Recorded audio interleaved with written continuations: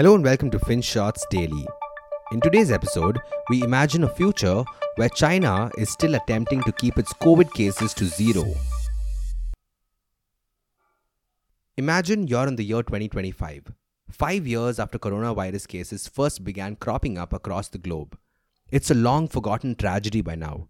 Cases crop up occasionally, but nobody really cares anymore. The only time you hear about COVID is when you get a notification on your phone from the government. Visit your doc for the annual booster dose. Besides that, there's nothing else. The masks are gone, the social distancing is gone, and the lockdowns are all gone. But in China, things are a little different. The state keeps imposing lockdowns every time someone catches a cold. Everyone still wears a mask, and testing is commonplace. The zero COVID strategy remains firmly in place while the country continues to cede ground to other developing economies. They once contributed 30% of the world's manufacturing figures, but now they're struggling.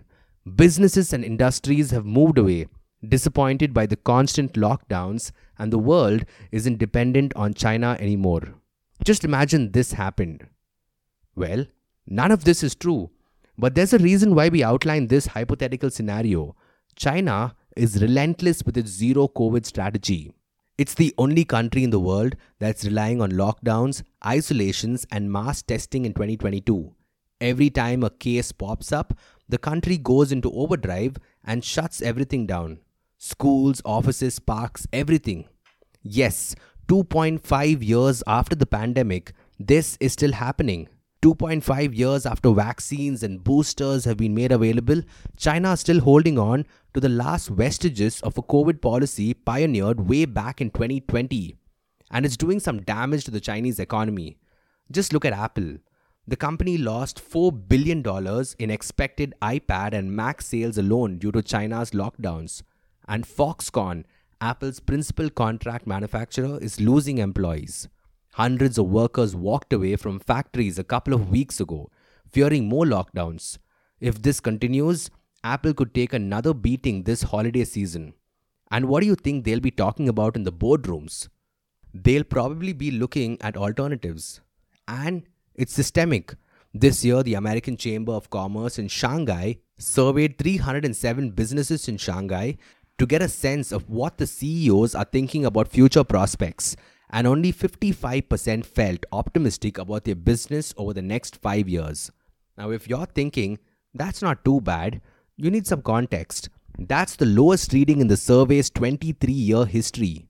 It's worse than the surveyed figures from 2019 when Trump was at loggerheads with China and trade relations were deteriorating. And it is worse than in 2020 when the pandemic first hit. And the proof is in the pudding. Apple has already moved some of its manufacturing to India. Google's expected to move some of its manufacturing units to Vietnam. Microsoft is already manufacturing gaming consoles out of Vietnam. And Amazon's building Fire TV devices in India. Also, according to transport economics firm MDS Transmodal, China's share of global exports has already fallen from 64% to 53% in furniture and from 41% to 37% in clothing and accessories in the past few years. But let's not get too excited about India's prospects. A study conducted by Nomura found that 56 companies relocated production from China between April 2018 and August 2019. 2 companies went to Indonesia, 11 to Taiwan, 8 to Thailand, 26 to Vietnam, and only 3 came to India. And we still aren't a preferred destination. But what about China? Will China ever stop imposing the draconian zero COVID restrictions? Well, we don't know. The thing is, they found some early success by imposing these harsh rules. While most countries were struggling with debts, disease, and administration failures, China managed to wriggle out of the first wave relatively unscathed. They reopened factories, doubled down on production, and exported goods en masse. And walking back on a strategy that proved so useful may seem daunting. Worse even, it could prove that China got it all wrong right from the beginning. There's also the fact that natural immunity levels in China remain very low. So if they remove restrictions and a new wave comes crashing through, the political backlash could be massive. And some experts contend that their vaccines may not have been as effective as other vaccines that hit the market these last few years. So there's a massive political implication if China were to move away from the zero COVID strategy. But what if the economic implications are even more damaging? Well, it's a tough choice. Maybe they'll figure out how to walk the tightrope, or maybe they won't. And while that's the end of today's episode, here's an insight from Team Ditto. Why should you buy insurance with your first salary? As a young individual, insurance may be the last thing on your mind. You probably think of it as something for the future, something that doesn't need to be thought of right now. But that's where you're wrong, and here's why. Number one, the super low premiums. You get insanely low premiums when you're young and healthy, and this goes both for life and health insurance.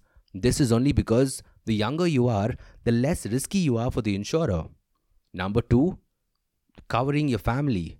So you don't have a spouse or kids. But hey, what about your parents? Most youngsters forget that these are the people who spent their entire life making yours better, which is why you should consider adding term insurance to your financial toolkit. So in the event that you pass away, leave them with something they can hold on to after you're gone. Number three, tax saving benefits.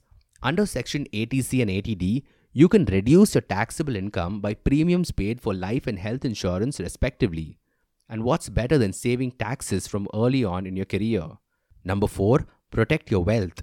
As a young person full of ambition, you probably are more attracted to wealth generating investments. You want to make as much money as fast as possible. But building wealth takes time. And the last thing you want is for all your hard work to go to waste due to unforeseen circumstances like critical illnesses or untimely demise. So first, make sure you and your family's future is secure with health insurance and term insurance. Number five, the waiting periods. You cross the waiting periods for illnesses well in advance by buying health insurance early. That means that you can fully avail the benefits if the need arises, and you don't have to worry about hospital bills eating into your savings. And hey, the world of insurance is quite tricky out there, but don't worry, Ditto is here to help. All you have to do is go to Ditto's website, the link of which is in the description below, click on book a free call, select health or term insurance as per your choice, choose the date and time as per your convenience, and relax. And our advisors will take it from there. Thank you for listening to today's episode. FinShots Daily is available on a bunch of streaming platforms such as Spotify, Apple Podcasts, and Google Podcasts. So make sure you follow us on your favorite podcast streaming platform. Until next time.